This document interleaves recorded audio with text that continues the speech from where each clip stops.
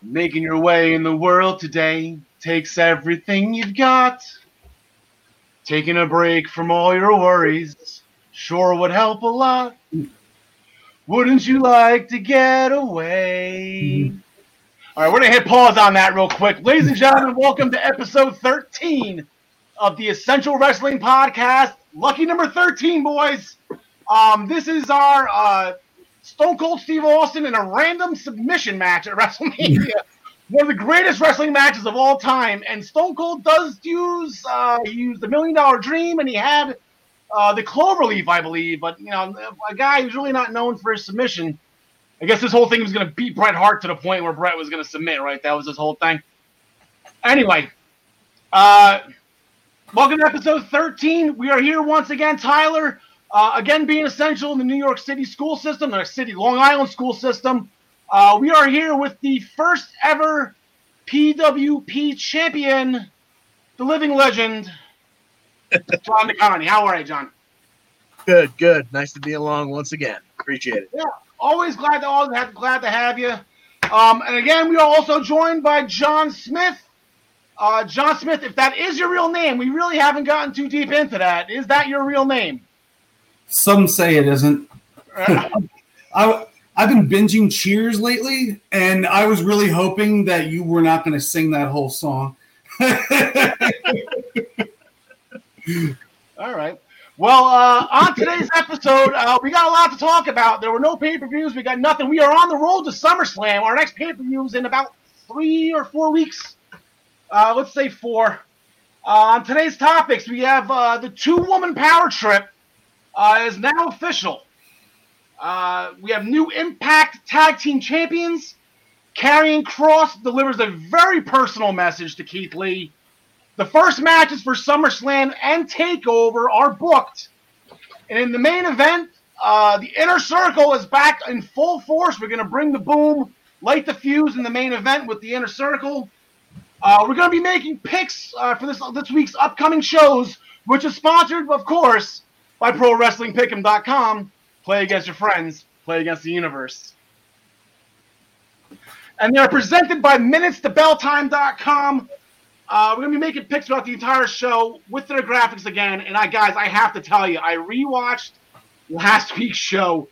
I owe Minutes to Bell Time a ton of push-ups. MinutesToBellTime.com. Time.com. I kept on forgetting the word time. I owe MinutesToBellTime.com a ton of push-ups. I apologize. I believe Joey Jarzanka on the Primetime Rundown butchered it even worse, but we won't go there. But, we're going to jerk the show, though, with the question that I recently just asked you. Wouldn't you like to get away? Sometimes you want to go where everybody knows your name. And they're always glad you came. Irish Shannon's down on Church Street in Orlando, where apparently the Jameson and the Guinness flow like wine. Jeff Hardy and Sheamus had their bar fight.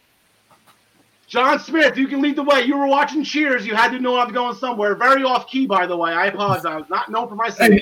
Hey, nothing against you. I just cannot stand that song. I know exactly how many fast forwards I need to get through that song without missing anything from the. It looks like you're fast forwarding the first part of this episode too. Then I guess, right?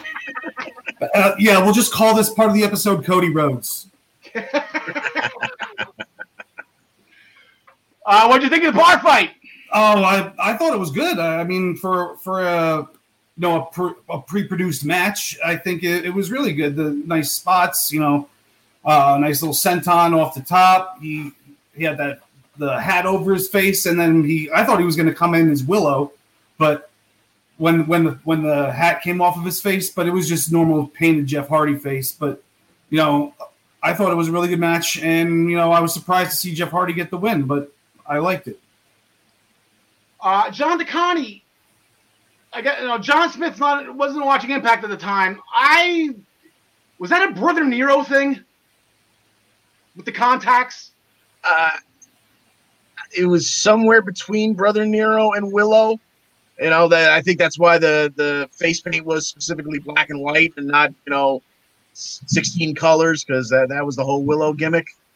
That's my best guess. All right.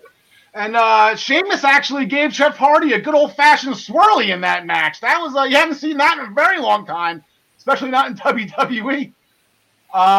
John DeConnie, are we done with this? We're going to go forward with this? What are we doing here? Well, I don't know for sure, but I can tell you in my notes, this was one of the first weeks where instead of watching stuff, kind of as background noise and then going back and looking at somebody's, recaps online and reminding myself, oh yeah, that's what happened here. That's what happened there. I actually took notes as I was going along for each show this week. And Nice. My notes in this one say, please God, end this effing feud.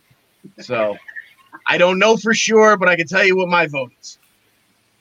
Yeah, I think, like I said last week, this ends when Jeff Hardy gets the win, especially in a setting like this, in a cinematic match. I think you can tie a nice little bow around this one.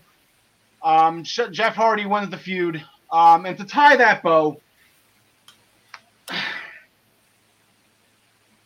you want to be where you can see the troubles are all the same. You want to be where everybody knows your name. That is Probably something. gonna be the last time I sing this episode. I'm not a big singer. I don't plan on singing all too often on this show, but That is a full job on me, and you had no idea that you were even doing it. I love it. I got something else for you later. Matt Riddle, Tony Nese had a nice little match. Again, Tony Nese just can't buy a win in this company. John DeConnie, you can lead on this one. Keeps putting on good matches, but cannot buy a win. A little bit of back and forth, ends with a Bro Derek, and the poor guy doesn't even get to roll out of the ring before he's forgotten, and Matt Riddle calls out Corbin. Yeah, Matt Riddle with the Bro Derek and the pinfall. Kudos to Matt Riddle, Bro Derek. Kudos to Matt on that one. Yeah, and then Baron Corbin came out. I'm sorry, King Corbin, His Highness came out. Put a ransom or a bounty, or what do I have down? King's Ransom. King's Ransom, I have King's Bounty on my notes. I'm Matt Riddle. For anybody who can prove that he doesn't belong here, Tony Nese tried to take the first crack at it. Got bro kicked, or I think he got kicked in his head for his efforts. But Matt Riddle, Baron Corbin, who said we got a couple of weeks heading to the summer's greatest event. Actually, what's Summer's Wildest Ride? What's SummerSlam's usually tagline? I don't know. John Smith. The party of the summer. I don't know. There you go.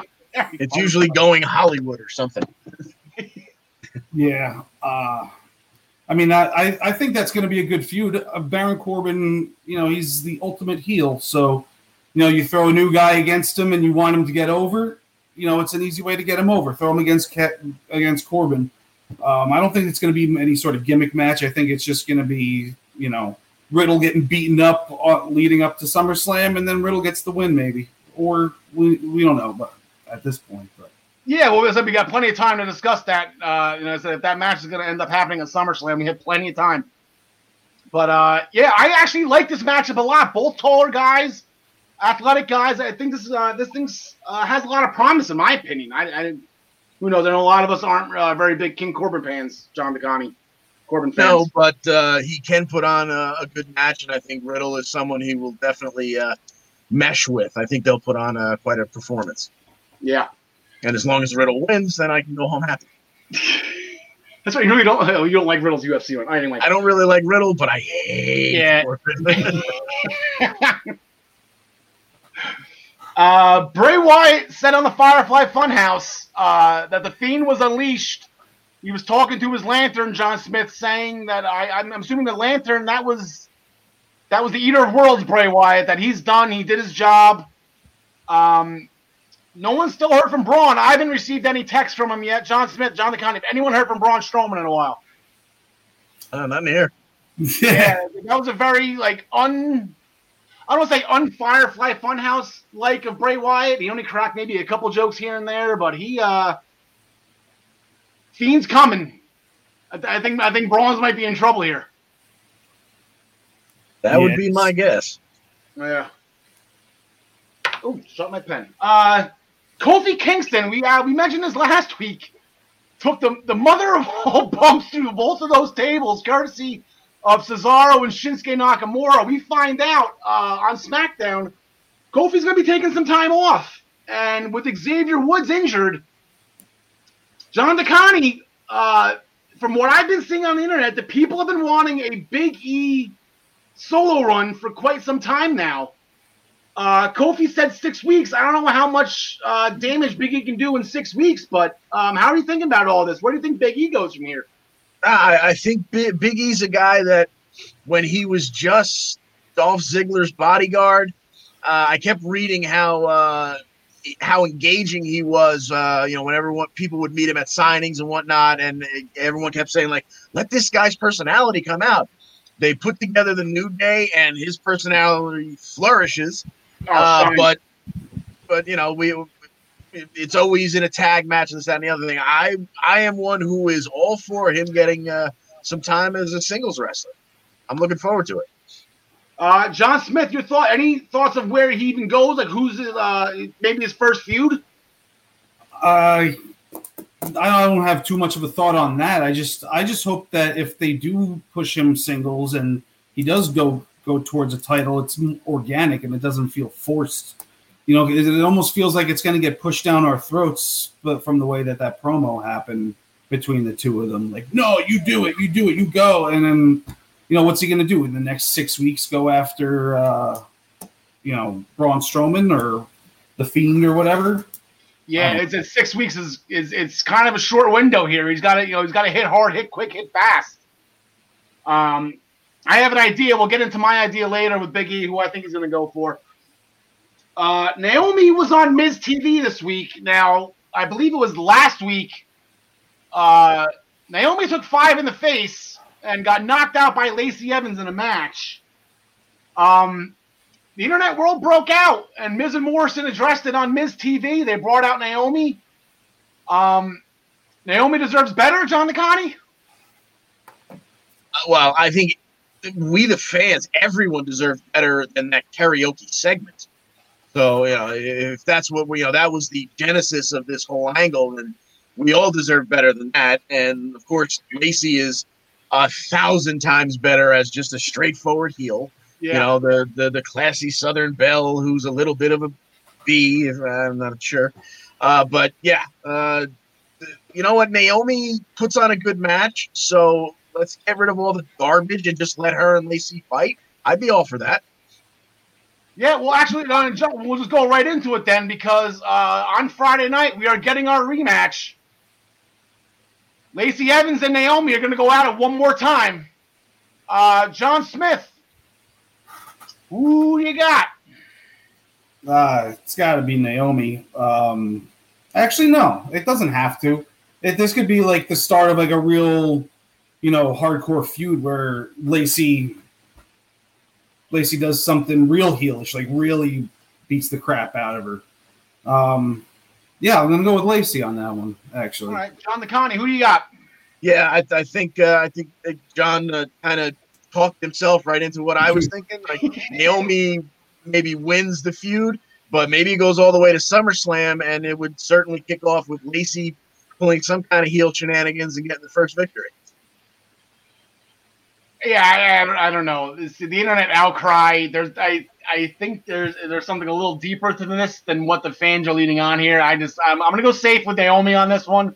I can see them stretching this. I don't know if this match is gonna be at SummerSlam. It's SummerSlam's not too big for just one night here. I'm thinking if they stretch it across 2 nights, then maybe. But I don't know. I'm just gonna go with Naomi with this one, and maybe Naomi somehow. I don't know. Bayley. They did that already. See, this is the problem with the SmackDown Women's Division is everyone's had their shot at Bayley already, and Bayley's beating them all. Like, she's legit beating them all. The only one she hasn't beaten is Mandy Rose and Sonya Deville, and they've been off TV for a while now. So I have no idea. But speaking of those two, Bayley along with Sasha Banks, they had a little promo on SmackDown, and Nikki Cross and Alexa Bliss came out. Nikki wanted another crack at Bayley. Bayley said, sure, you can have one, but only if you beat Alexa Bliss. You'll have a match. They had their match, John DeConnie. He certainly did. Nikki and her cracked ribs put on, a yeoman's effort. She missed a crossbody off the top ropes that seemed to hurt her quite a bit. But, at one point we weren't sure if Nikki could continue with her cracked ribs.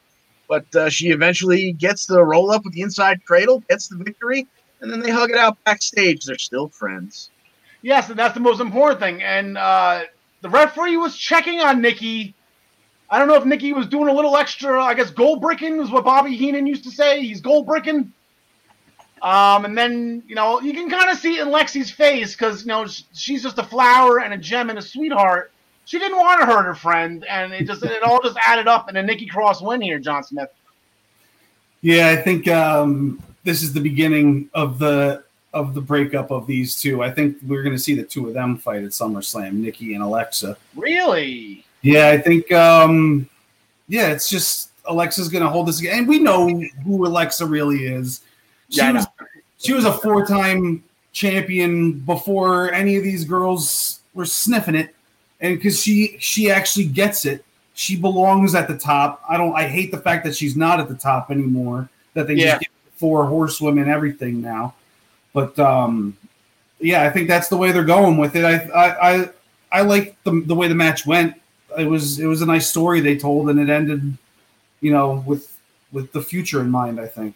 Yeah, and it ended with we have a SmackDown Women's Championship match, and I'm hitting the wrong button here. It's going to take a while. SmackDown Women's Championship match. They're doing it right away. They're not waiting to SummerSlam. They're doing it this Friday. John DeConnie, are you going to double down on Nikki? I think I have to, right? That's my girl. And I'm all for getting the gold off of the 2-woman power trip as soon as possible. So, going with Nikki. John Smith, who you got? I got Bayley. I think they're going to let them run around with those belts until SummerSlam. Maybe make them defend all the belts. Maybe make them fight each other and defend the belts first, the tag belts. There's a lot you can do with that. They lose the belts and then they really go at it in the main event. That'd be cool. Yeah. There was a fatal 4-way. There was a fatal 4-way match where the winner got the challenge for the Intercontinental Championship. And if you look at the 4 competitors in there, my pick was, I'm sure we're going to be in complete agreement on this. My pick was Shorty G. I'm like, AJ Styles versus Shorty G would be absolutely incredible.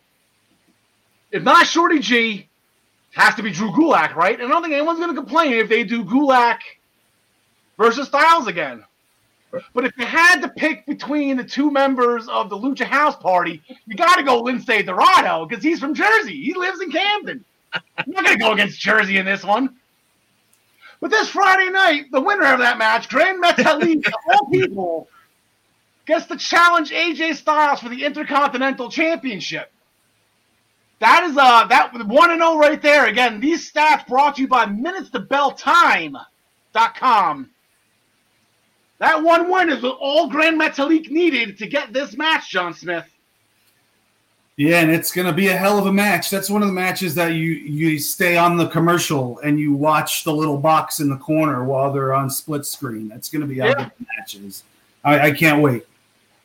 Yeah, and I'm thinking against Grand Metalik on this one with what I'm saying. Obviously, the guy made it to the finals of the Cruiserweight Classic for a reason. The guy can go. He's always been able to go. They shined in the Elimination Chamber this last year. But you got me on that one, John DeConnie. Yeah, I think what they've decided to do with AJ Styles is unplug him from all storylines and all common sense and normal wrestling, the way things usually go, and just say, let's take this guy. We've got the athlete of a generation here, and let's just find every guy on the roster that we think he can have a great match with. When really he can have a great match with anyone, and let's just let's take 5 seconds of figuring out how we're going to put them together, and let's just go with it. Let's let that be the showpiece every week, even if it's if it's at the in the middle hour there. It's not going to be necessarily main event every week, but let's just take AJ and use like a running back in the last year before his contract. Let's just give him 400 carries, and if he blows up, who cares? Yeah, you're getting money's worth out of him. That he's on SmackDown now. Fox to get the ratings. I hear rumors and rumblings that ratings are down. Ratings are always down. Every day you see an article on the internet. Ratings are down. But so that was SmackDown. We're going to fast forward the Raw to last night, and as I mentioned at the top of the show, the 2-woman power trip. I believe one of you guys just mentioned as well, is now official. Sasha Banks is now officially the Raw Women's Champion.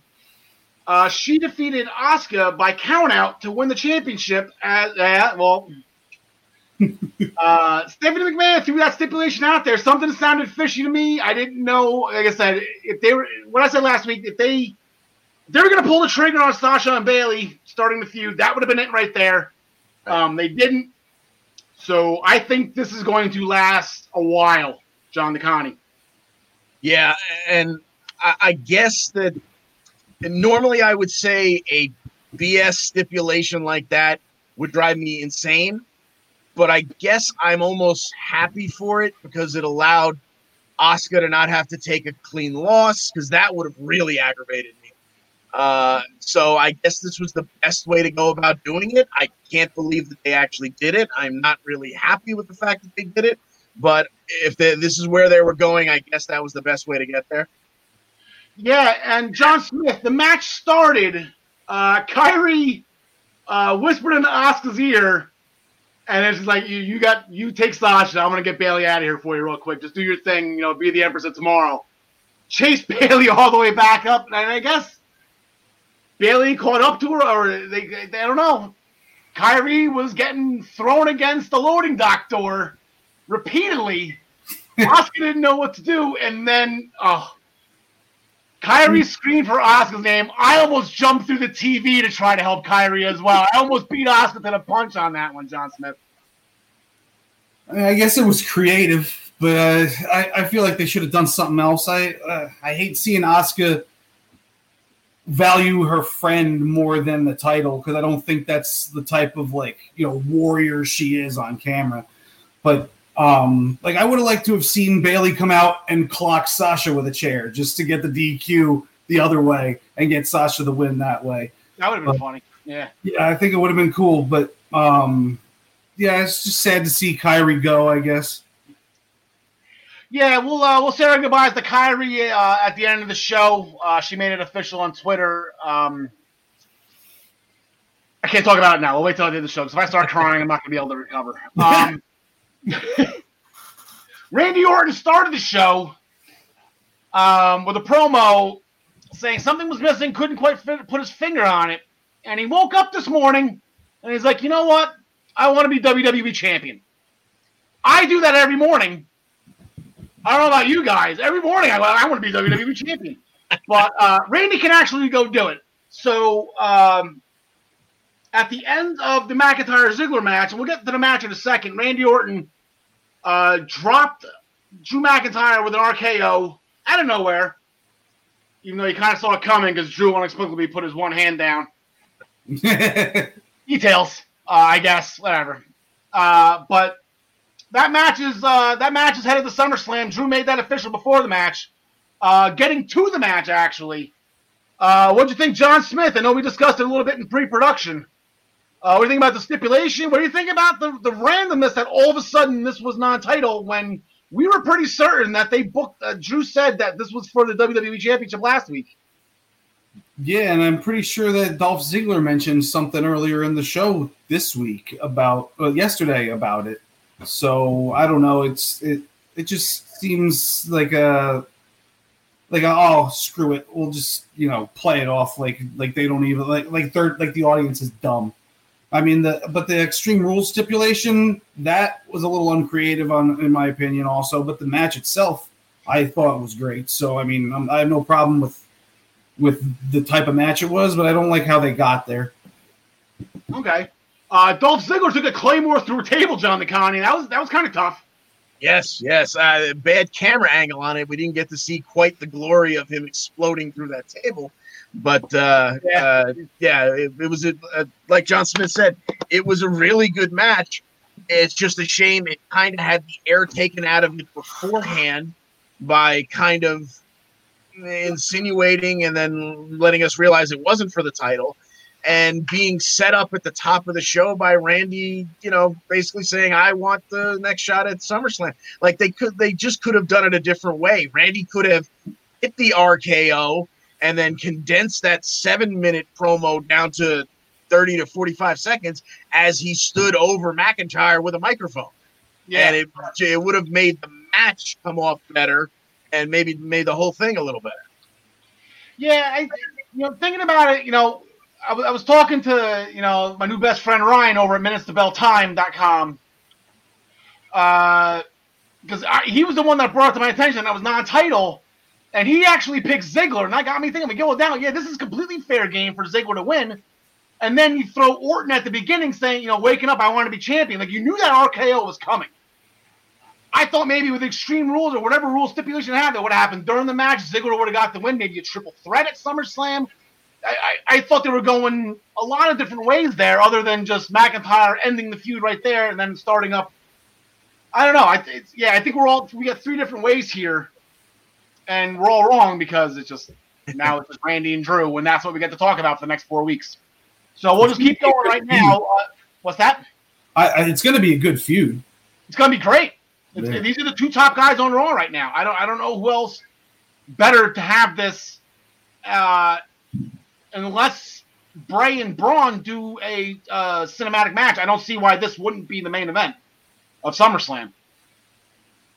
And speaking of SummerSlam, they had a triple threat tag team match with the Street Profits at ringside. So you had the entire Raw tag team division on television screen at the exact same time. John DeConnie, thinking about when that match started, who did you have and why? I think I would have gone with, it turned out to be Andrade and Garza, and I guess that makes sense because you figure they really want to do something with them, but they've almost been ready to break up since the minute they put them together.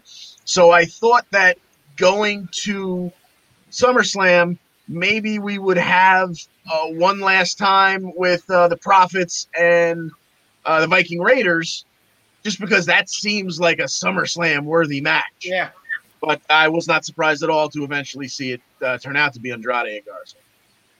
Yeah, this match was actually, if we remember correctly, this match was supposed to be at WrestleMania 36 until Andrade hurt his ribs and was subbed in by Austin Theory.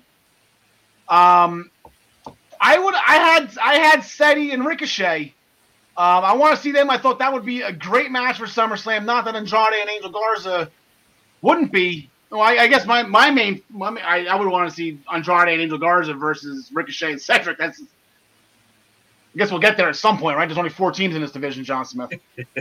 Yeah, I had Garza and Andrade winning, but that's mostly because I love Andrade. But... Oh, yeah. Dominic Mysterio confronted Seth Rollins. This time, instead of jumping him from behind, he actually tried to get him face-to-face. Rollins tried to talk it out. Dominic wanted nothing to do with it. Started throwing haymakers.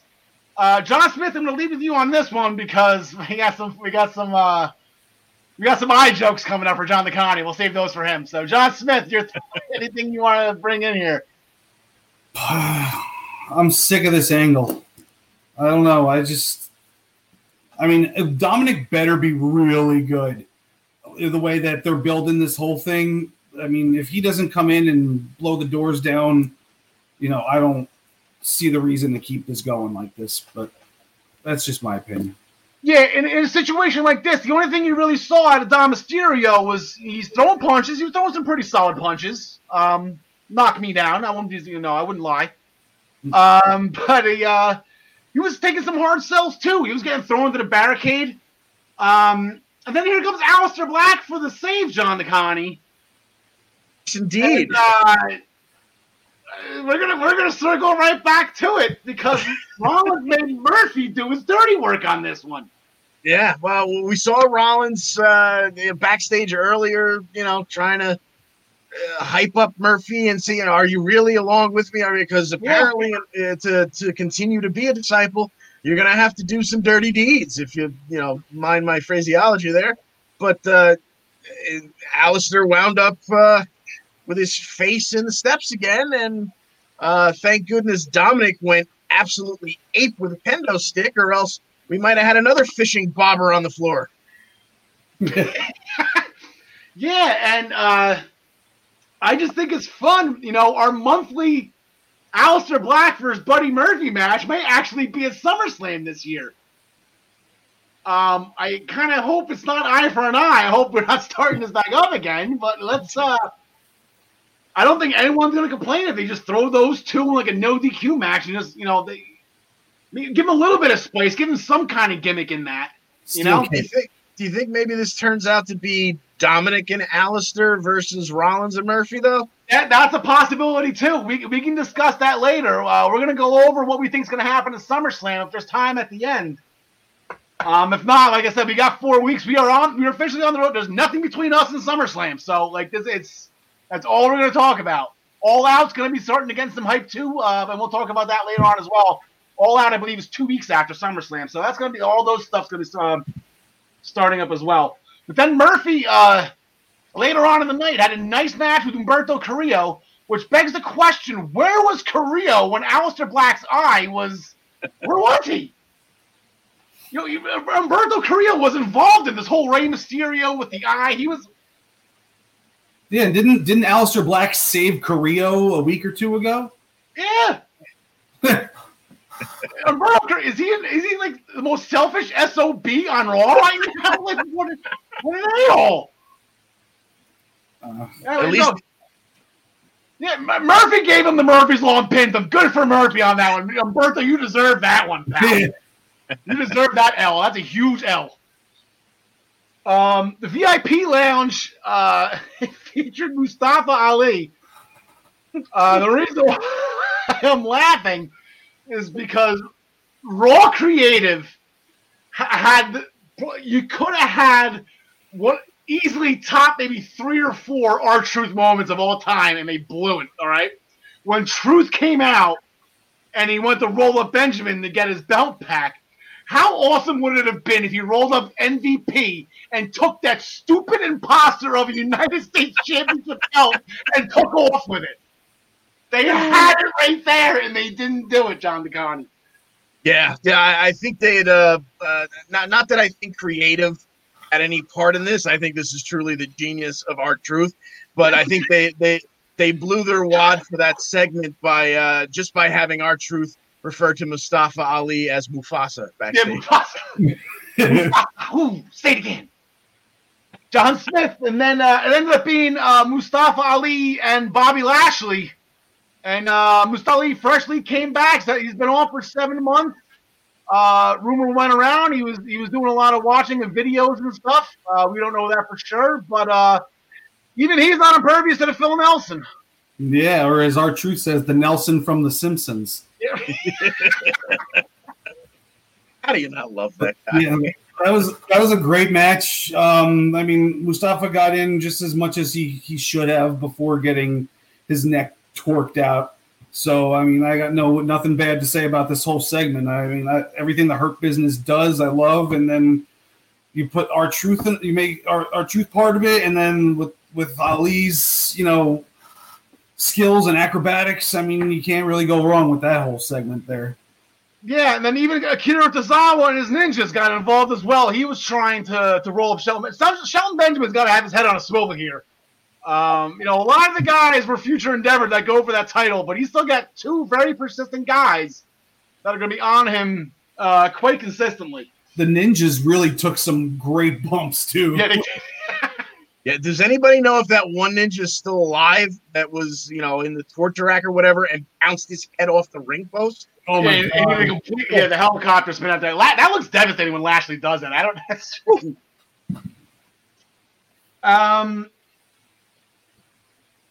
Mark Henry was seen backstage. We are the nation. Farouk was backstage last week. Are we going to see The Godfather next week, John Smith? More importantly, is pimping easy? No, it is not. And Okay. I'd more so like to see Kama, the fighting machine, that version of him backstage. I mean, maybe they would do The Godfather just for old time's sake, but I think if it's going to be if they're going to be bringing back the nation, I don't think that the Godfather gimmickiness needs to be a part of it. No, well, he's in the Hall of Fame as The Godfather. I mean, I don't think he would have his escorts. I believe he's still legit, right? They're not what they used to be called. They're escorts now. He went legit a couple of years ago. Yeah. John DeConnie, like everything's flying around that they're going to turn the Hurt Business into the nation. I just don't see it. But then you had Farouk last week, and now you have Mark Henry.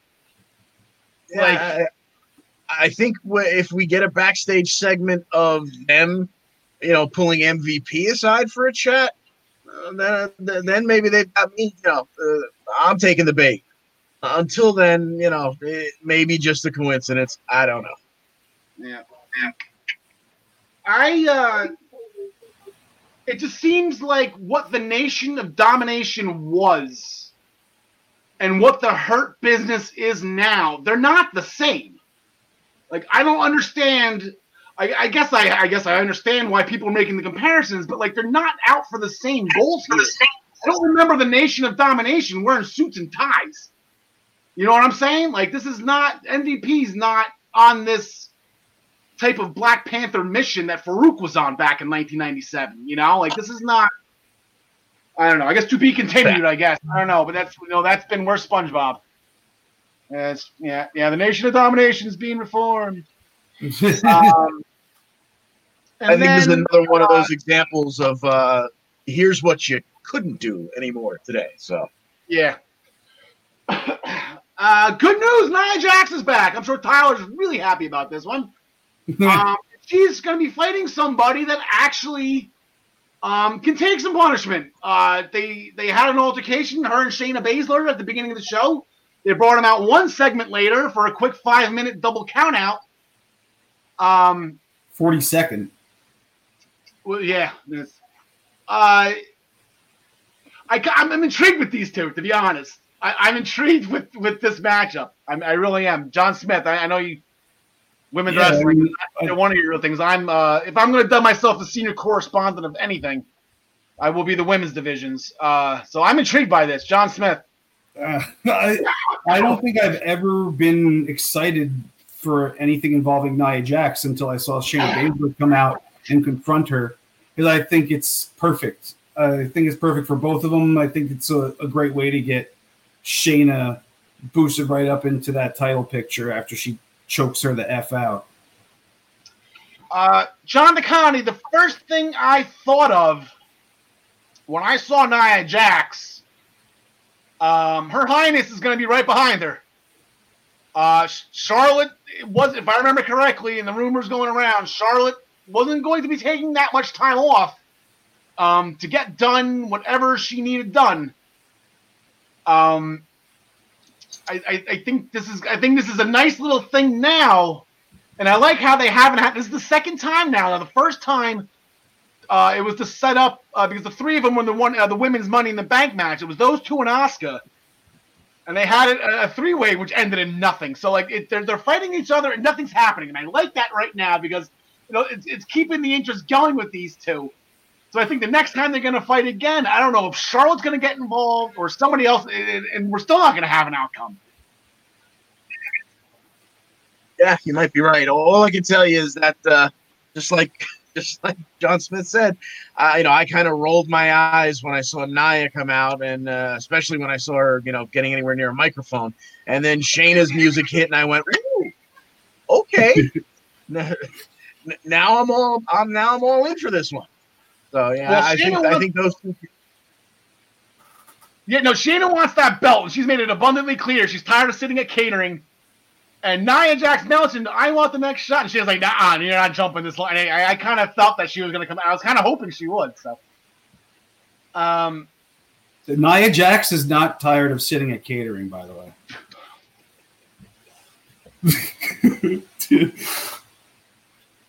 NXT this past Wednesday.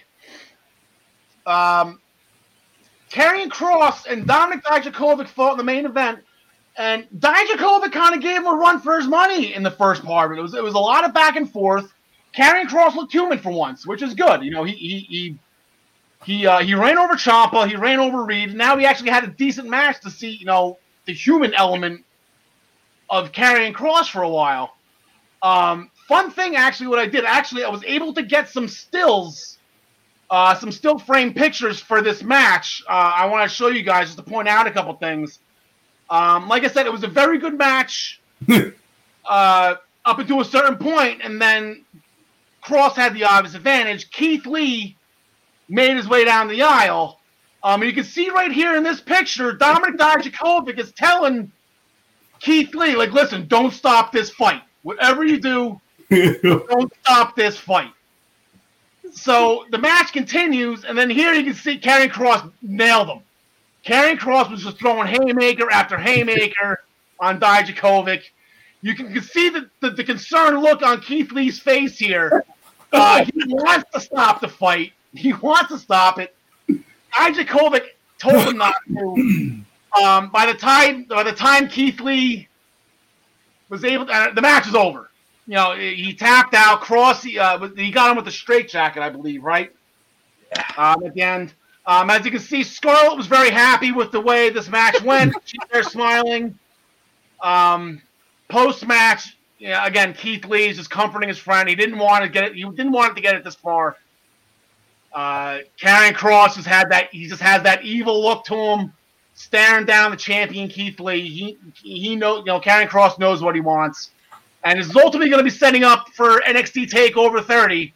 This is the match that we have right here between Keith Lee, the NXT champion, against Karrion Kross. Oh, wow. You need to give yourself a nice pat on the back for that one. Well, you know what, John Smith? You need to put yourself a nice pat on the back because you called that whole thing. Go for it. Talk about it. I was gonna mention it, but thank you for mentioning it for me. And then, I've listened to a few podcasts that I listened to here and there, and they were like, "Yeah, that was just like Rocky IV." I was like, I called that ish. It is, yeah, but exactly. That was like Rocky IV, but you didn't say it was going to be Rocky IV before the match happened. Exactly. That's what you get here at the Central Wrestling Podcast. You get the insight over here. Senior NXT correspondent of the Essential Wrestling Podcast, John Smith. We're gonna roll right into your next wheelhouse, pal, because Dexter Lumis and Killian Dane had a great match. Again, a lot of back and forth. Killian Dane gave Lumis a run for his money. It ended with that side sleeper hold that Lumis done that can pretty much put down anybody. So keep rolling, John Smith. Yeah, I mean, I really like that match. It went exactly the way it should have went, and the way I think all three of us thought that's the way it was going. And I just, like I said last week, I just don't like seeing Killian Dane keeping on losing like this. Maybe the Robert Stone brand is the answer. John DeConnie, anything you want to follow up? I didn't see Robert Stone at all. I know Robert Stone had his own issues and his own thing going on a little bit later on we'll get to. He wasn't anywhere near Killian Dane on this one. The Stone got him the match, though. Stone did get him the match, yeah, but you think he would be out there with his client or a potential client, Yeah, true. John DeConnie, anything you want to add to this? I do enjoy seeing the utilization of the Kata Gatami. But other than that, yeah, it pretty much played out exactly as we saw it coming. And unfortunate for Killian Dane, but Lumis keeps rolling, and that's enjoyable. John DeConnie, I'm going to let you have the first, because I know you remember the great Canadian law enforcer, the Mountie.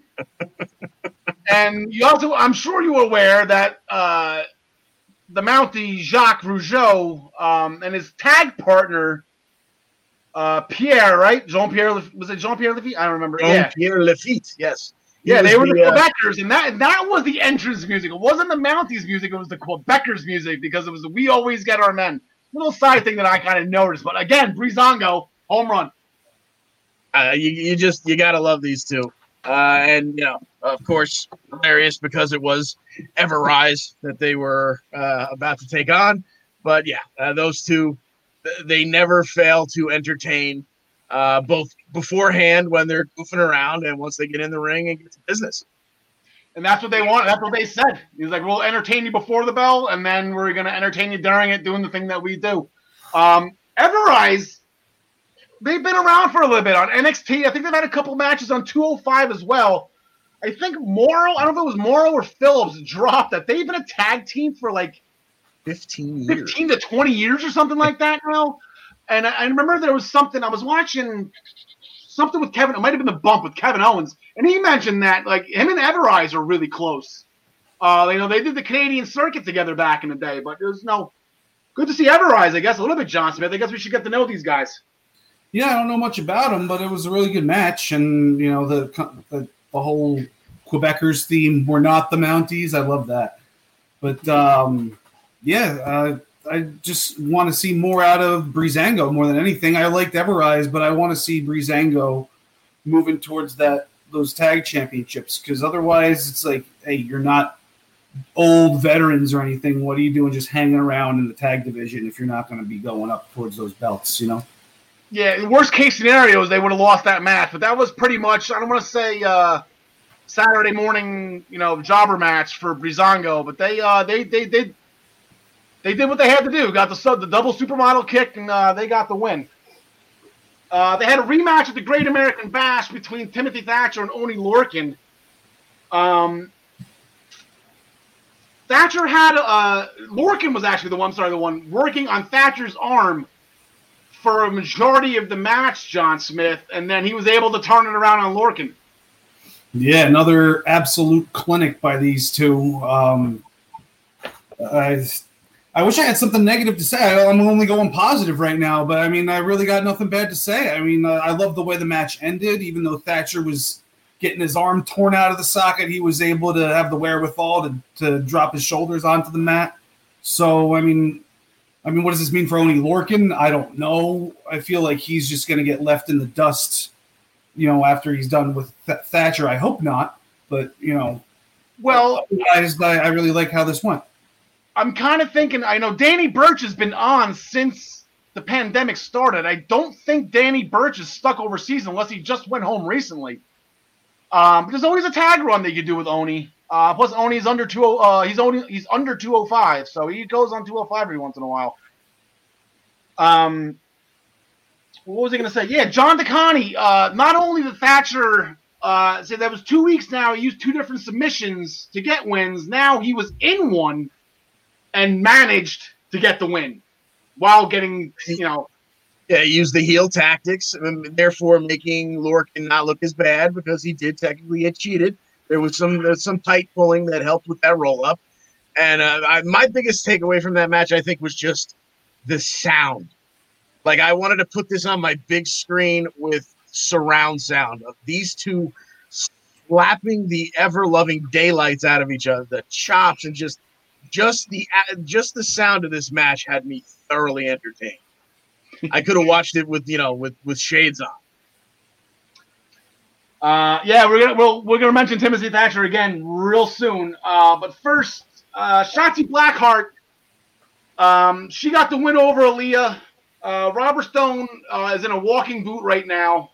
I think he hurt his ankle, but he can't bend his leg. I think this whole thing by Robert Stone is absolutely hysterical. But Shotzi got the win, ended up running over Robert Stone's other foot, his good foot. But then she gets jumped by Mercedes Martinez. And that is not a person you want on your bad side. After everyone went into the back, Mercedes Martinez went up to Robert Stone. Do my business, do my paperwork. Just get everything out of the way. I don't want to do any of this stuff. I just want to fight. Make it happen for me. You screw up, you're dead, pretty much. So that leads us to this. Tomorrow night, Mercedes Martinez of the Robert Stone brand is going to go after and have a match with Shotzi Blackheart. Again, these graphics and statistics are brought to you by MinutesToBellTime.com. I got a lot of rocket pictures here. Hold on. John Smith, NXT senior correspondent. Who do you got? I'm gonna go with. I'm gonna go with Martinez on this one. I think Robert Stone's gonna help her win somehow, or maybe Aaliyah does, and then this will be a match at Takeover 30. Oh, these two. Okay, John Connie. Yeah, I almost want to go with Shotzi just to see the humor in what Martinez would do to Robert Stone if, he somehow cost her the match. But I think after watching Martinez almost literally take Shotzi's head off and knocking her out of that little tank, I can't go with anyone but Mercedes. I think Mercedes is going to run her over. I think Robert Stone is just going to sit there with just a shocked look on his face. It's eventually going to happen, though. Stone's going to screw up, and she's going to pop him, and it's going to be funny, but I just don't think it's going to be this quick. But I think Mercedes Martinez is going to completely truck her. At the beginning of the show, before William Regal's announcement, I guess it was a part of Regal's big announcement, Keith Lee, as I think both of you, I believe John Smith had a little more detail. I can't remember who said it. Relinquished the North American Championship. It's not going to be a tournament, but there's going to be a series of triple threat matches, we believe. There's going to be 5 of them. I think maybe it'll be 4, and then a last chance battle royal or something like that. But there's going to be 5 guys competing for the North American Championship, the vacated North American Championship, at TakeOver in a ladder match. And Bronson Reed, he punched his ticket first by beating 2 former North American champions, and Johnny Gargano and Roderick Strong of the Undisputed Era. John Smith, I got that one wrong. Hashtag give Bronson a chance, huh?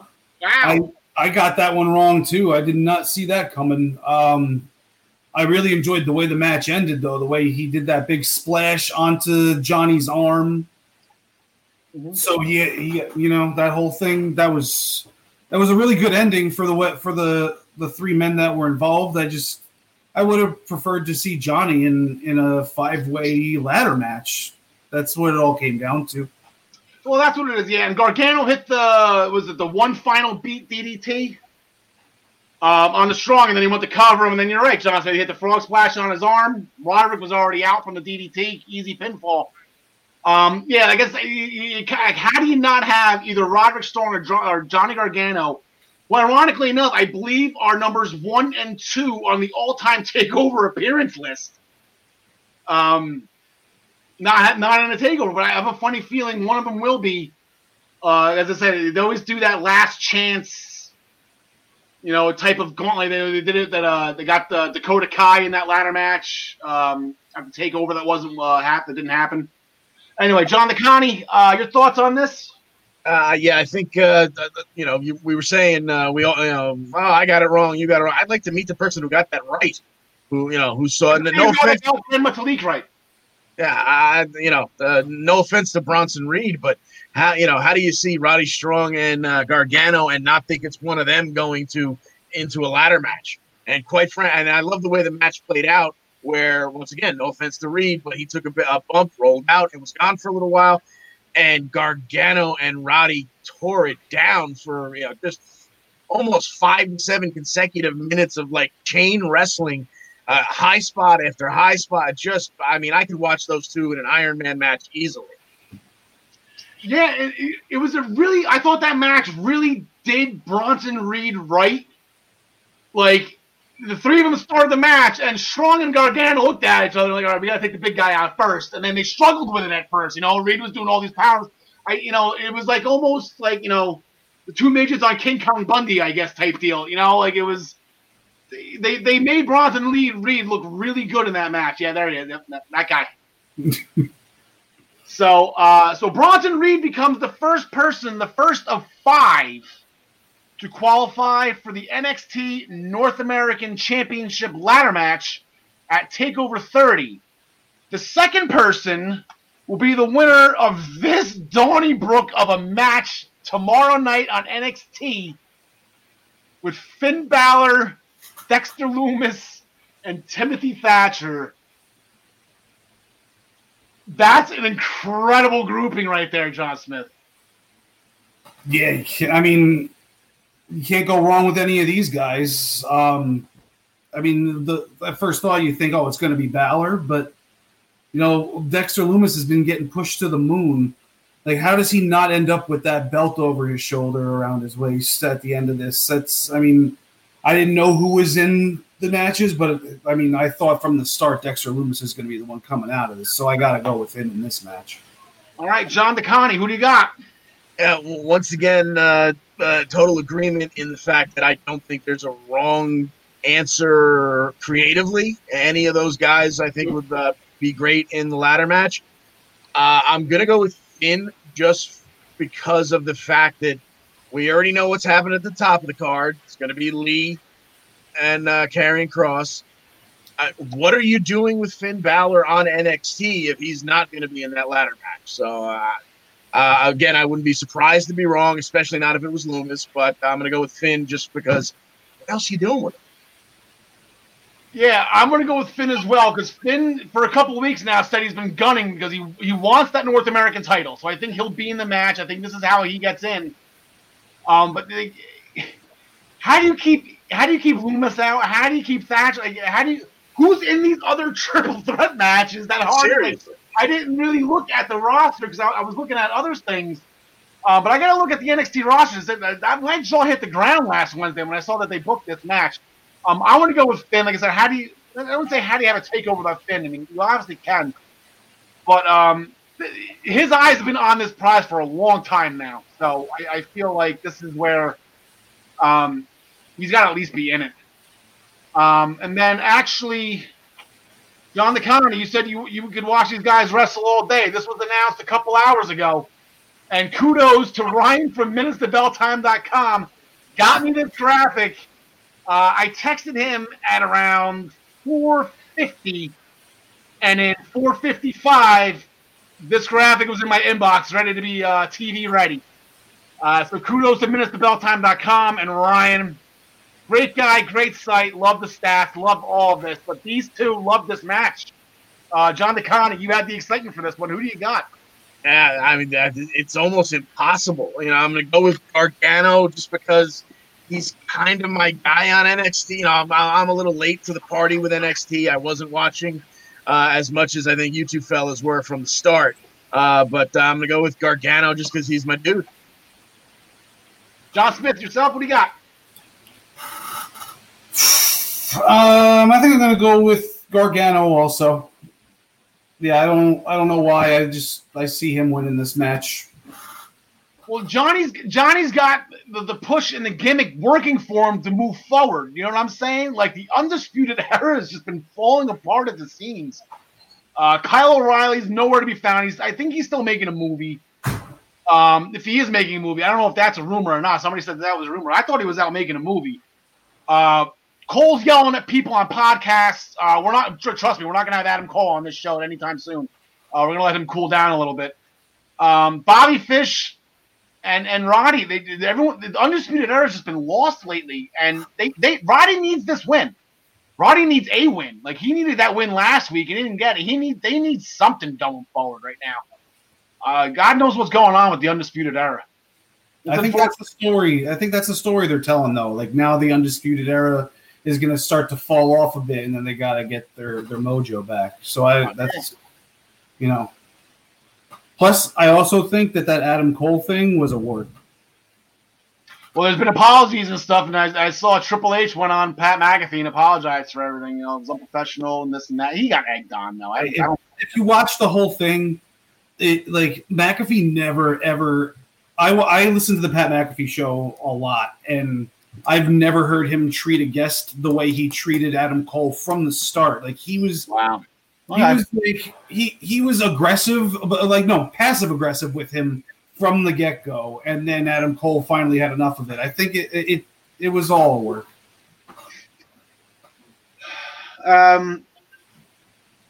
we have new Impact Tag Team Champions, boys. Motor City. John Connie. Yes, As our senior Impact correspondent. Take the lead on this one. Yes, indeed. Yeah. We had Motor City Machine Guns defeating the North and ending their record reign as tag team champions. It all wrapped up, a stellar match from start to finish. The Machine Guns are just incredible. I can't get over every week. Every time I see them, I'm just impressed. It all ended with Ethan Page going for the kiss of death, Sabin rolling him up, and simple roll up while Shelly tackled Alexander to keep him from breaking up the pin. New champs. Beautiful. John Smith, I think you said you watched Impact this week. All right, we're on 2 weeks in a row plus a pay-per-view. Yeah. A, are you sold on Impact yet? And B, what did you think of the Machine Guns? I'm not sold yet on Impact itself. I'm sold on a lot of the wrestlers. You're never going to be sold. What's that? You're never going to be sold on it. Just keep watching. Yeah. I mean, like I was saying, I'm sold on a lot of wrestlers that they have. I mean, the Motor City Machine Guns, I'll make sure I say that very slowly. Yeah. That they pulled off 2 awesome matches in a row, and I had never even heard of them as a tag team beforehand. And, I'm totally on board with them. I picked them to lose, so obviously they won. Just keep up with my picks in this and then go the opposite. It's that's the way it's going to be. But I am enjoying Impact from what I've seen so far.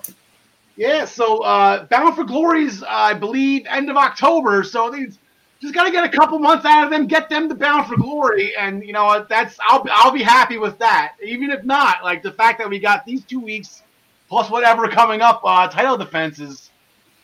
Oh, to be a kid again, John Connie. To be a kid again in my 20s, rooting for the Machine Guns. That's it. Moose. Wants to be a fighting champion, so he puts up the TNA championship and doesn't tell his opponent until about 5 minutes before the match starts. So Fallah had no clue he was fighting for the TNA championship and for Moose. So that's pretty good. Nice little heel tactic by Moose, but then he had a little surprise waiting for him post-match. And I believe somebody mentioned that belt is very precious to somebody. Yes, indeed. We had Moose winning with the lights out, aka used to be the no jackhammer needed spear, and then as he celebrated with his upgraded white leather TNA championship, a certain gentleman who had started the show with a vignette telling us all to control our narrative took control of his. EC3 jumped in the ring and hit Moose with some kind of reverse DDT. I'm not sure if there's a name for it yet, but so we know exactly where another presumably returning star is headed in his first scrap. Yeah, you say presumable. I guess kayfabe. What's the one that's real life? Is that real life or kayfabe? I don't know. In real life, they all took that group photo. Telling the WWF or the WWE, wow, that's like 50 push-ups, right? That's 50 push-ups, and I gotta do with a panda on my back. Telling everybody in WWE that they're number one. EC3 was a part of that, but Josh Matthews kept on saying he doesn't even work here. So did he lose? Did somebody? I think I saw something. Did he lose a match to get fired in Impact before he left? Honestly, don't recall. All right, I gotta look that up.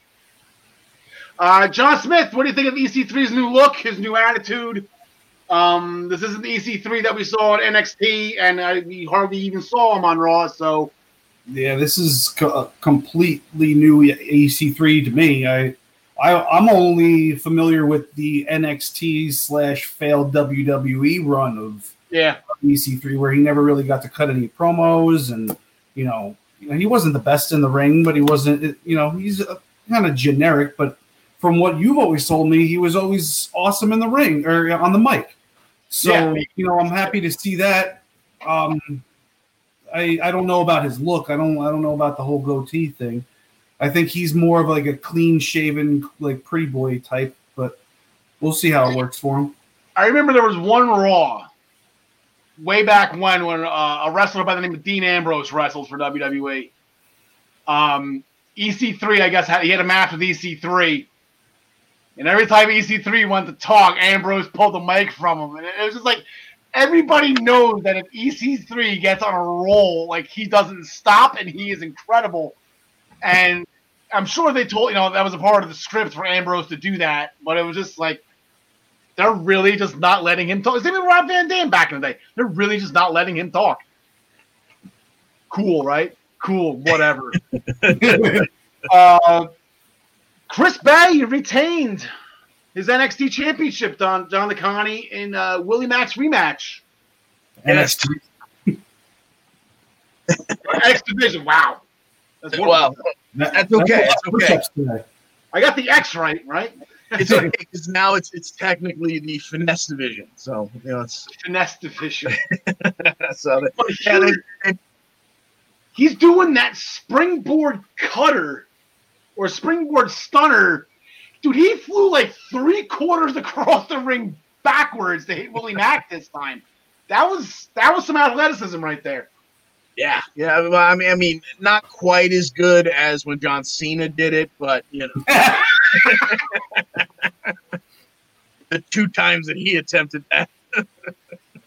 But yeah, so those two put on another great match, and Willie Mack, can, even at his size, he is a thick fella. He can wrestle that X style, and Bay is a true flippy guy. He is all over the place.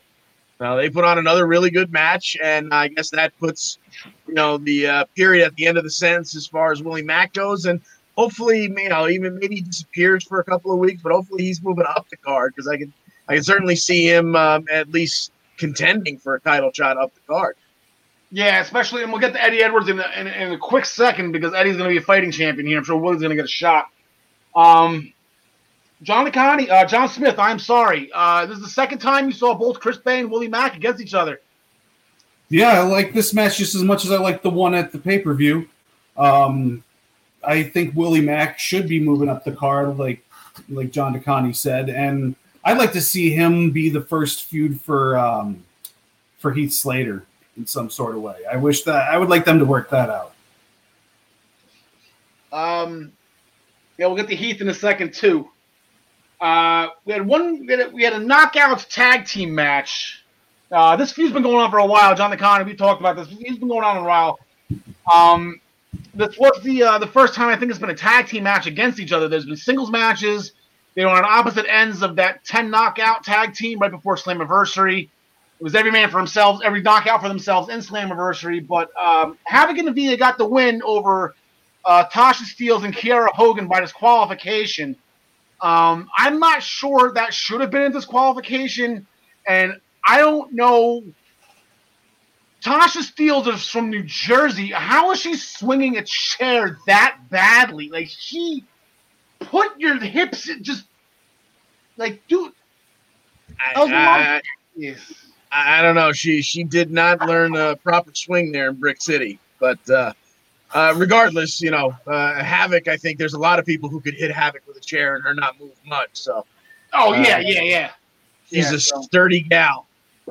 So, John Smith, anything you want to add to that? Because that's really only the point. We've got to teach Tasha Steelz how to throw a chair, especially if your last name is Steelz. Like, come on. Yeah, just get her an Ice Cube CD and play her "You Can Do It." Put your back into it, and maybe she'll get the idea. Some quick hits, real quick. I'm gonna steamroll right through these just to keep everything rolling here. John Smith, as you mentioned before, Heath kind of is an impact. He still couldn't get in the building. Tried to call Rhino. Rhino didn't answer because he was having his conversation about that arm wrestling match and the money with Hernandez. The guy interviewed him. His name's just Heath now. You can't use his last name anymore. That was a fun quote. Ken Shamrock took full responsibility for their loss at Slammiversary, which shocked a couple people. Sammy, he kind of saw that maybe coming to fist where Shamrock would fight back, but Shamrock agreed with him. So maybe we were correct in saying that it was just a little bit scripted that he looked so lost in that match. But Shamrock's taking responsibility for it.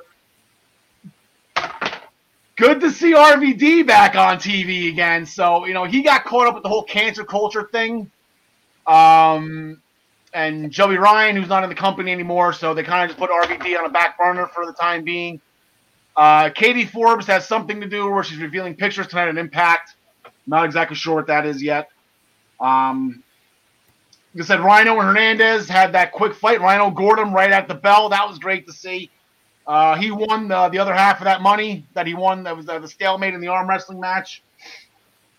They ran a quick promo. Brian Myers, artist formerly known as Kurt Hawkins, he's in Impact now. He officially signed, and he was a part of that WWE alumni picture from Impact.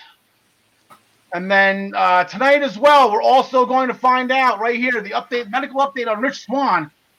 Rich Swann took a beating at the hands of Eric Young in the main event at Slammiversary. So we're going to get an update on him.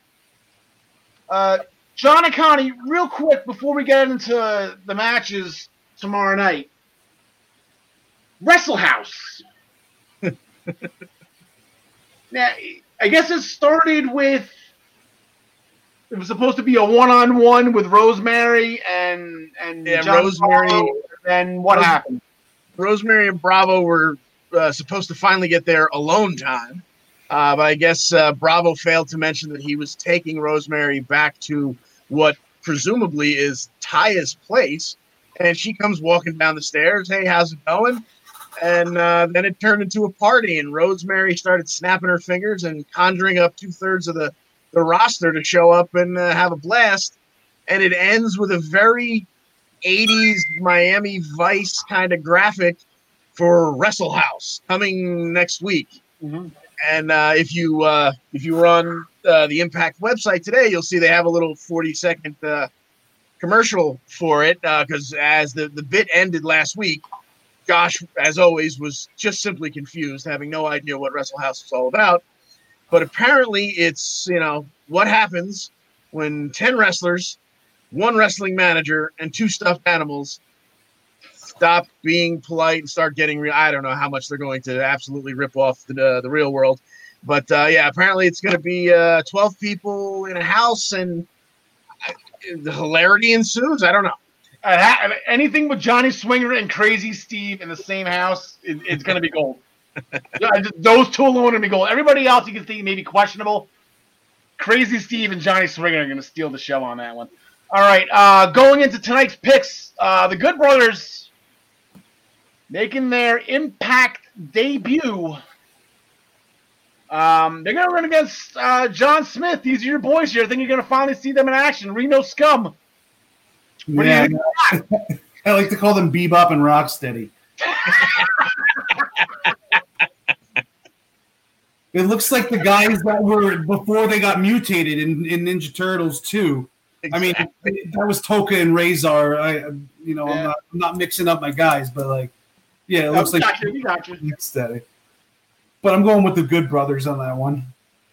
There's no reason not to go against the Good Brothers in their first match. Like I said, they were confronted. They came out, had a beer in the middle of the ring again. They were confronted by Ace Austin and Madman Fulton. And then Reno Scum jumped him in the back on behalf of Ace Austin and Madman Fulton to set up this match. John DeConnie, who you got?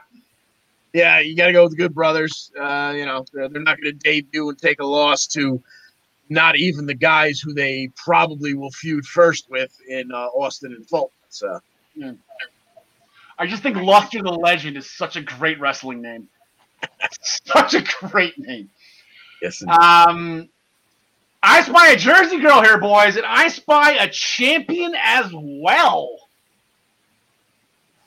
Impact Knockouts champion Deonna Purrazzo had a little bit of an altercation in the back with with Kylie Ray. And I believe Kimberly got involved as he was trying to hold Deonna Purrazzo back. Purrazzo pushed her, which, when you push somebody, it leads to a wrestling match. So, John DeConnie, who do you got? Yeah, well, it's non-title, so, I guess you could make an argument for Kimberly, but Purrazzo's not too much of a role. They've written in that she separated Jordan's shoulder, so we're not going to see her get a rematch anytime soon, doesn't look like. So I assume Purrazzo is going to roll over Kimberly on her way to Kylie Ray. John Smith. Yeah, I totally agree. The champ wins. Yeah, you can't bet against Jersey on this one. Eddie Edwards came out the midway point of the show, addressed the Impact Universe, so to speak. Is that what they're called? Impact Universe. Sure. He said the Impact Championship has been off TV for X amount of months. He wants it on every week. He wants it defended as much as possible. So here comes Trey backstage to be the first one to challenge him. I guess Eric Young wanted to be the first. I don't know if Eddie Edwards said no, but I guess maybe they're saving that for another date.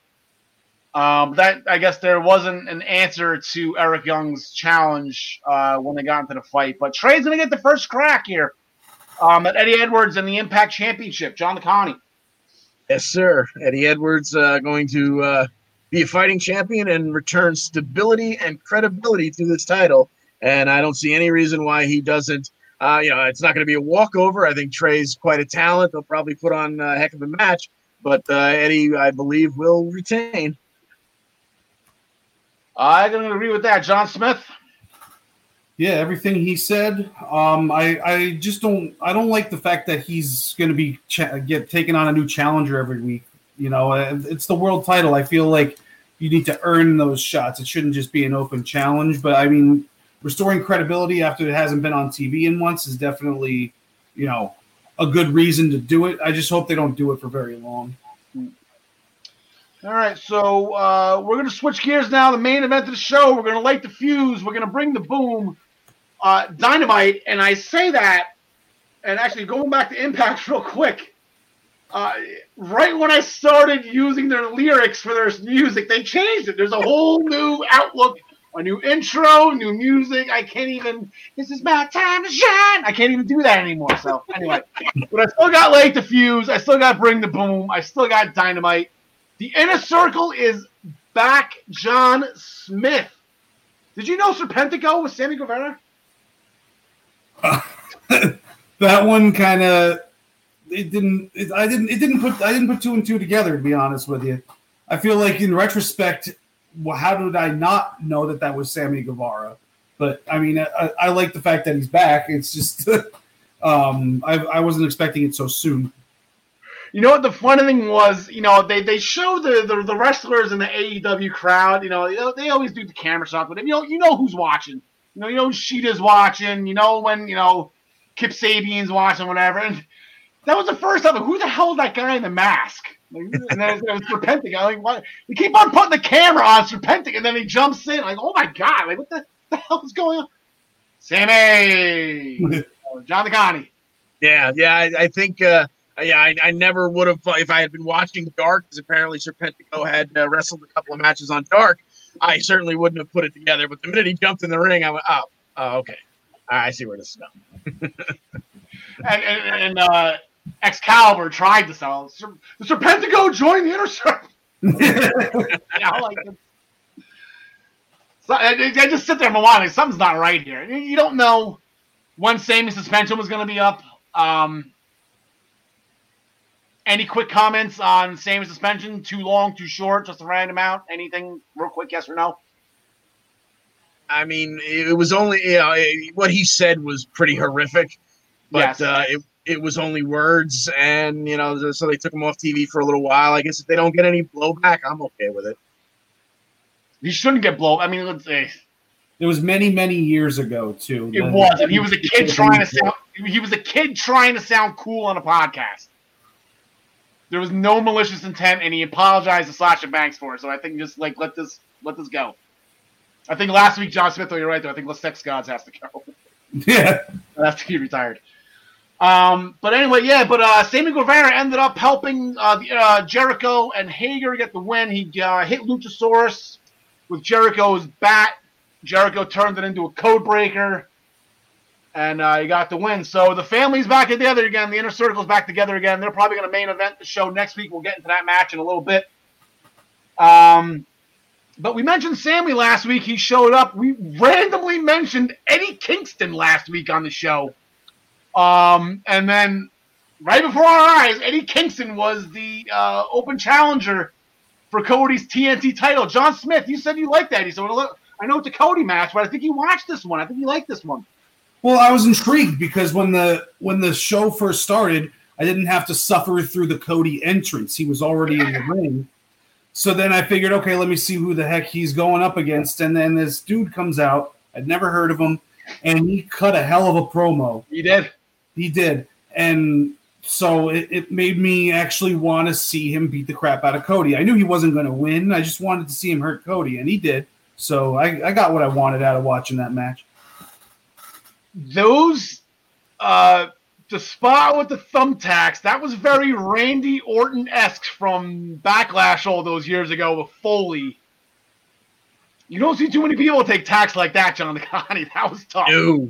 No, those were long tacks too. They had to close up. That's exactly what I was going to say, because quite often when the little satchel of tacks comes out, someone will take a spot into the tacks, and you'll be like, "Oh dear God!" And when they get up, there's just a couple of them stuck to them, and sometimes you think they're stuck by perspiration. Cody was a pincushion.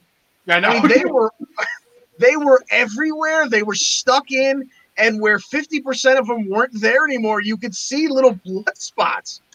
That was as real. That was as real as it gets in terms of taking a hardcore spot. Cody ended up, he worked on. And the funny thing was, Eddie Kingston had me because he kind of just randomly his knee. And I thought he actually did something to it. I'm thinking it was a work just with the way the match ended up. But Kingston, he sold it. He had me actually believing that his knee was blown out during that match. Cody won with a figure 4. That's in his arsenal, if I do remember correctly. So to use that wasn't just a random move from Cody. But I believe that is now title defense number 6 for Cody. And we will get into number 7 a little later on because he's right back at it tomorrow night. The Young Bucks defeated the Butcher and the Blade. And John Smith, I laughed at in the beginning of the match. The Blade and the Butcher were a little late to the match. They were working. They were in the kitchen, cutting up some meat. Yeah, I like the way that started. Yeah, that was. I mean, it was a fun match all around. I loved all the spots they did. I didn't see that it ending the way it did, but I'm not upset about it. It's just I don't know where they're going from there. I mean, I guess it's just to show that the Bucks are more than just flippy in the ring guys. I guess that's what they were trying to accomplish. Yeah, they're flipping out of the ring too. They were jumping off everything not nailed down. Like I said, they're jumping out of ambulances, jumping off entrance ramps. So yeah, I thought that was a fun match all around. You win a brawl every now and then if you're the Young Bucks, John Connie. Absolutely, yeah. I mean, they spent a good amount of time on the concourse. They got to jump off of every beer stand and hot dog cart, and at one point the mat rig, the truck out back with their own faces on it, and and it ended up with those stereo drops from the dual entryways, and wow, it was quite entertaining.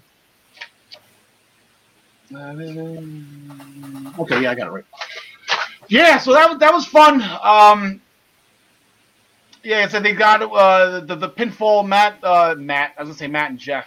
Matt and Nick. Nick did the swanton off the entrance ramp. Matt hit the elbow. Simultaneous pin. Bucks should have won that. So we all picked the Blade and the Butcher. We just thought maybe give them a chance. They've been doing a lot of work lately. They've been doing a lot of good work lately too. Couple quick gloss overs right now. MJF. Funny segment. He talked a lot, but he got that heat seeker pile driver on Griff Garrison, I believe was his name, and I can't remember any of the jokes MJF used. I think he called him an oversized Jungle Boy or Jungle Man or something. I don't know. MJF served his purpose. I believe he's coming on tomorrow night with the state of the industry address, so he's gonna be talking a little bit more tomorrow night as well. And also, in case I'm gonna make sure I get this right. Rule number 4 for being a role model: never count out a role model. So Britt Baker had reconstructive no surgery, but she once again vowed she's going to be ready for All Out. So, like I said, there's only a matter of time here, due time, before our beloved dentist is back in the ring. Speaking of the women, now I'm excited about this, but I'm a little questioning. They announced a women's tag team cup tournament called the Deadly Draw. They said it's going to happen this summer. They didn't say when it was going to start. I can only assume it's going to be ending at All Out the way it's lined up. They said 16 women, so it looks like you're going to be dividing them up into 6 teams. But if you look at the list of the roster for AEW right now, we have 10 women that are active. You know, Sheeta, Abaddon, Alley, all the way down to Penelope Ford. Big Swole suspended, so we'll make sure, you know, she's not officially active, but she's 11. Britt Baker, she's not due back until All Out. Chris Statlander is going to be out for a while. And then you got that list, that bottom 8, who I believe they haven't been on TV since the pandemic started. They are all from international countries as opposed to domestic countries, I guess. That doesn't make any sense whatsoever. They're all from other countries, is what my point being. I believe they can't get stateside. So you have 10 with the possibility of 11, maybe 12 if you rush back Britt Baker. There's going to be some surprises in this. Certainly think so, yeah. So we don't have to get into this now, but I just want to put that on everybody's radar. Just get a list in front of you, a visual of here. Like I said, the senior women's correspondent here, the athletic supporter of women's wrestling. Yeah, you know, I was just thinking as I watched Impact this week, you know, their women's division is so stacked. Why aren't they bringing back the women's tag team championships? And then AEW, who barely has a women's division, suddenly is announcing a women's tag tournament. So, and they Madison Rain's mentioned it too a couple times. I don't know if that's what you said in the beginning. Madison Rain has mentioned a couple times that they should bring back the Knockouts tag team titles. Yeah. But in the women's division, okay, so we got our first look at Ivelisse and Diamante. John Smith, we'll leave with you because you didn't know either of them. So what was your first opinion on these two?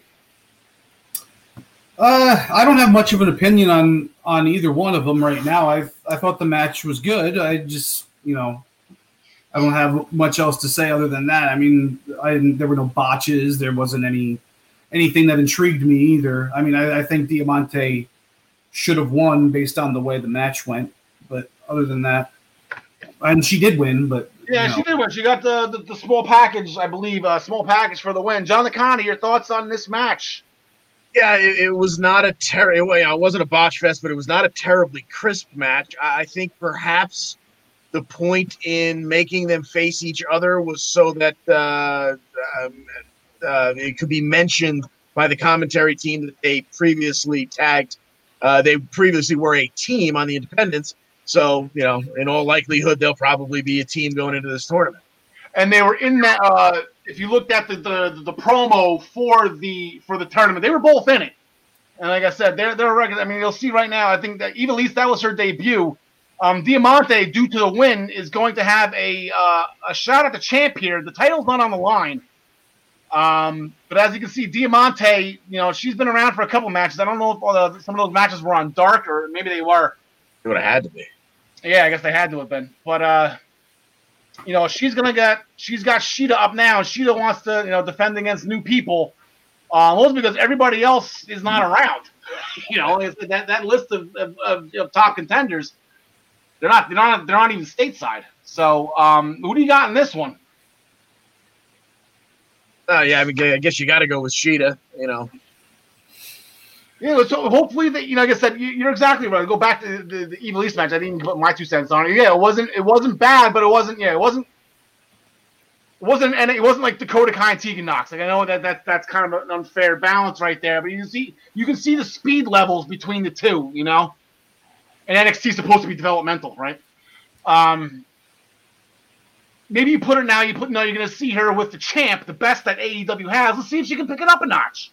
Sure. I think Lisa maybe she'll be able to pick it up a notch, and then maybe in the tournament, like I said, they're both from Puerto Rico, I think. Diamante and Ivelisse. Ivelisse definitely is. I think when Ivelisse waved the flag and said Puerto Rico, I think Diamante may have said like Cuba, but you know. Diamante is still sporting the LAX shorts too. I don't know if you caught that. She still had them on. I think. Then it's just going. Speaking of predictions, I'm going to take a stab right now at the deadly draw. I have a funny feeling this has got Brandy Rhodes and Allie written all over it, but we'll discuss that, I guess, later. You have any early predictions on that? No. No. Any early now? No? All right. I could definitely see her booking herself to win. That's what her husband does, you know? Yeah, John, I wanted to make sure I say that now just so you can get that comment in, and then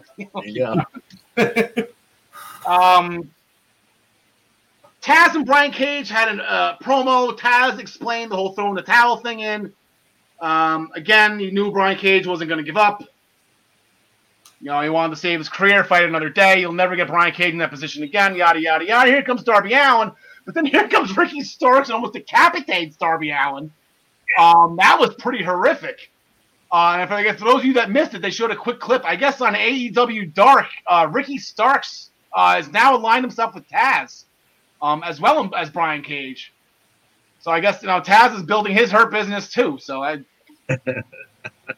but that's leads us to this match coming up. You got Brian Cage and Ricky Starks going against Darby Allin and the AEW champion Jon Moxley. And I guess I missed that match too. It was like Mox and Allin have already teamed up together at one point. According to the stats from minutestobelltime.com, which are 99.9% accurate. I haven't seen them been wrong yet, but you don't want to say anybody's perfect unless they're Kurt Hennig. So let's just go 99.99%. Who do you got in this one? Don DeConnie. You know what? The way welcome back Darby Allin. Here, take some of the most vicious bumps I've seen in months. Almost getting your head taken off by the ropes, then getting a powerbomb on the stage, getting powerbomb tossed back into the ring. I could see a scenario where he takes the fall and allows Cage to continue rolling momentum. So I guess I'll go with maybe maybe start getting some of it back. Yeah, John Smith.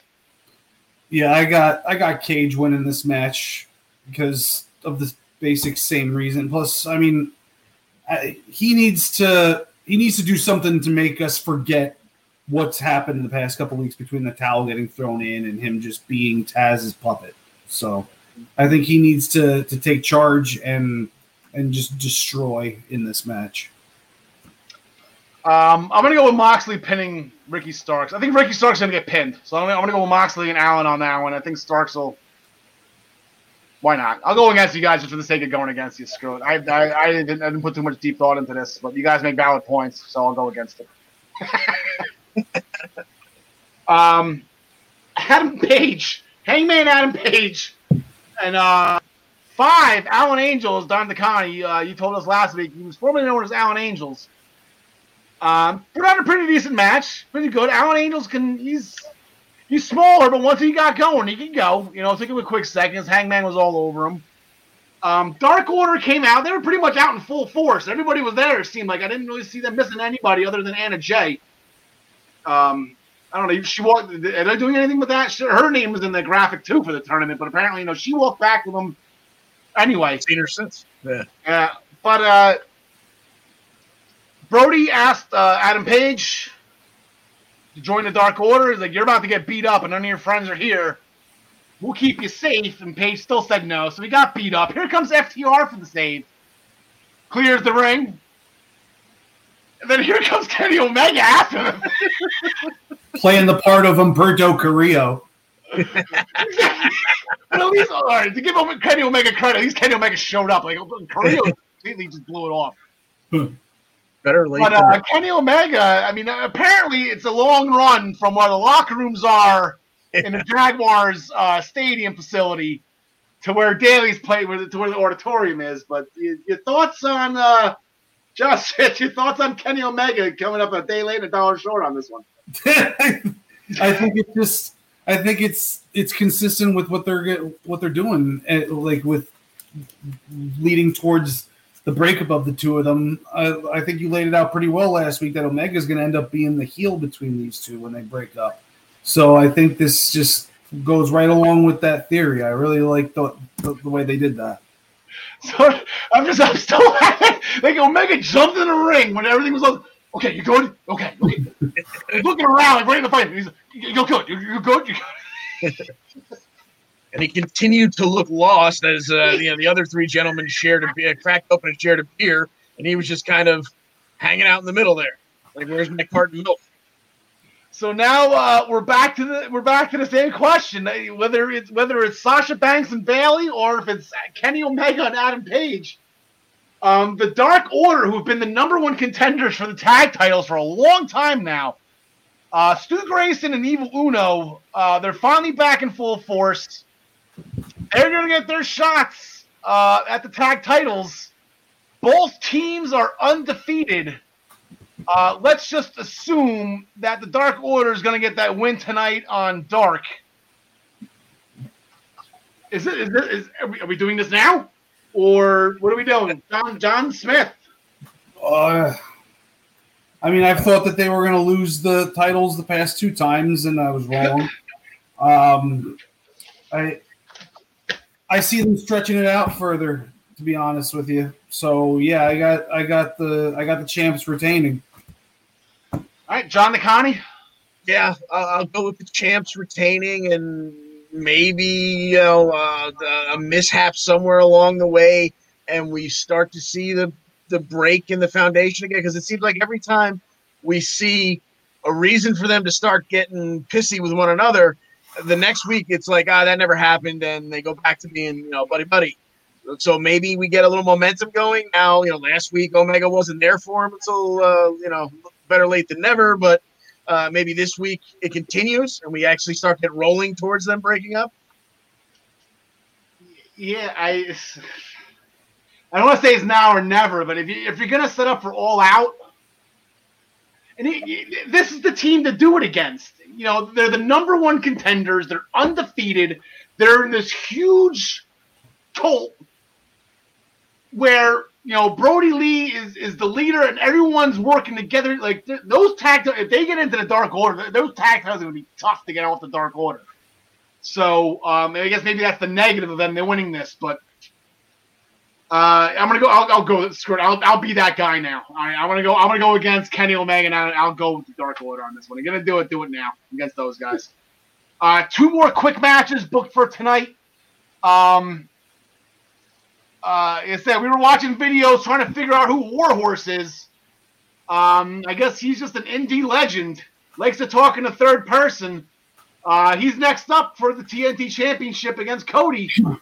Title defense. This will be number 7 for Cody, I believe, if I just did my math right, because what's his name was just 6. So, John Smith, I know who you got. John Nakani. Yeah, I'm gonna go with Cody retaining. Maybe we start. 2 weeks ago, we started to hear Cody's schedule might be catching up to him. He had a little bump in that match. Maybe we start to see that a little more. We start to see maybe that title change is coming, but I certainly don't think it's going to be this way. No, I don't see the Warhorse getting the job done here either. I'm waiting, because they had another segment of Lance Archer just flipping out backstage. I called that so long ago, and I really hope I'm right, 'cause I'm gonna replay that footage if I am. This is gonna go into Lance Archer and get his hands on him again. John Smith, who do you got? Cody wins. It's obvious. I'm going to watch the documentary Being Warhorse instead of watching this match. Yes. There's a 10-minute documentary on Warhorse. I still have it on my page here. EVERIpedia. Everipedia.org. You can see the 10-minute documentary on the Warhorse. And then what was most likely to be the main event, we talked about it earlier. The Inner Circle is back in full force. Their one loss was in the Stadium Stampede against the Elite and Matt Hardy. They're going against a team that's calling themselves Best Friends and Friends, which is Chucky Taylor and Trent with Orange Cassidy and the Jurassic Express. The Jurassic Express, they were the one that took the bullets last week when Sandy came back. Who do you got in this one? John Smith, sorry. John Smith. I got the Inner Circle. Now that they're back in full force, I don't see why they wouldn't be winning this match by any means necessary. Yeah. 0-1. They lost the Stadium Stampede. They need to start getting some power back. I'm going to go Inner Circle too. John Connie? Absolutely. As much as I was a little upset with Chris Jericho for breaking kayfabe in his backstage segment last week and telling the kids at home that Luchasaurus was not, in fact, a dinosaur, I think the family's all together and they get the W here. I had to explain to my son the other day why. Yeah, that was horrible. Absolutely horrible that Chris Jericho just did. And that pretty much wraps up AEW, and that pretty much puts a bow on the show right now. Went long again. I thought I had everything nice and organized. We still went over 90 minutes. Let's pay some bills here real quick. Get the right graphics ready, I believe so. Let's see Tyler's beautiful face. The Primetime Rundown. I believe we are on episode 29, if I saw the graphic earlier, with Joey Zarzenka, Nick Partain, and the beautiful sheriff in the middle of the screen, Tyler Adele. This Friday at 8 p.m., not 6 p.m. on the graphic. We were going to get the graphic changed. It wasn't ready in time, and I just cannot put on a podcast without showing Tyler's face.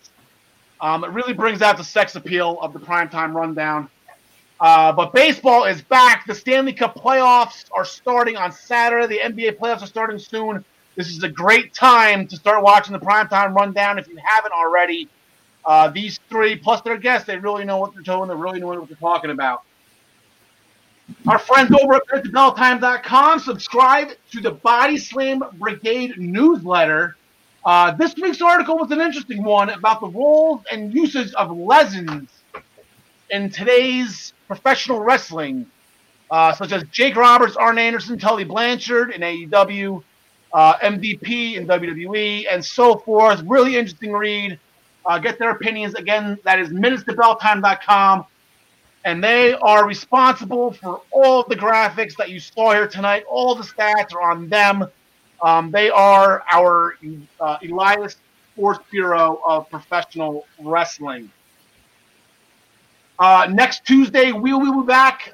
Same bat time, same bat channel here on the Central Wrestling Podcast. 6 p.m. again with John Smith, John DeConnie.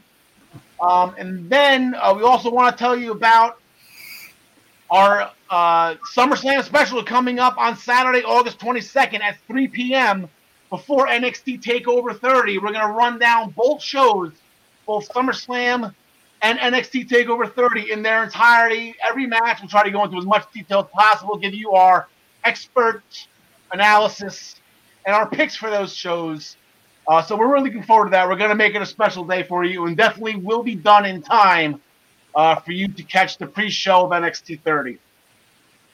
Make sure you like us, follow us, and subscribe on the I-95 Sports YouTube channel.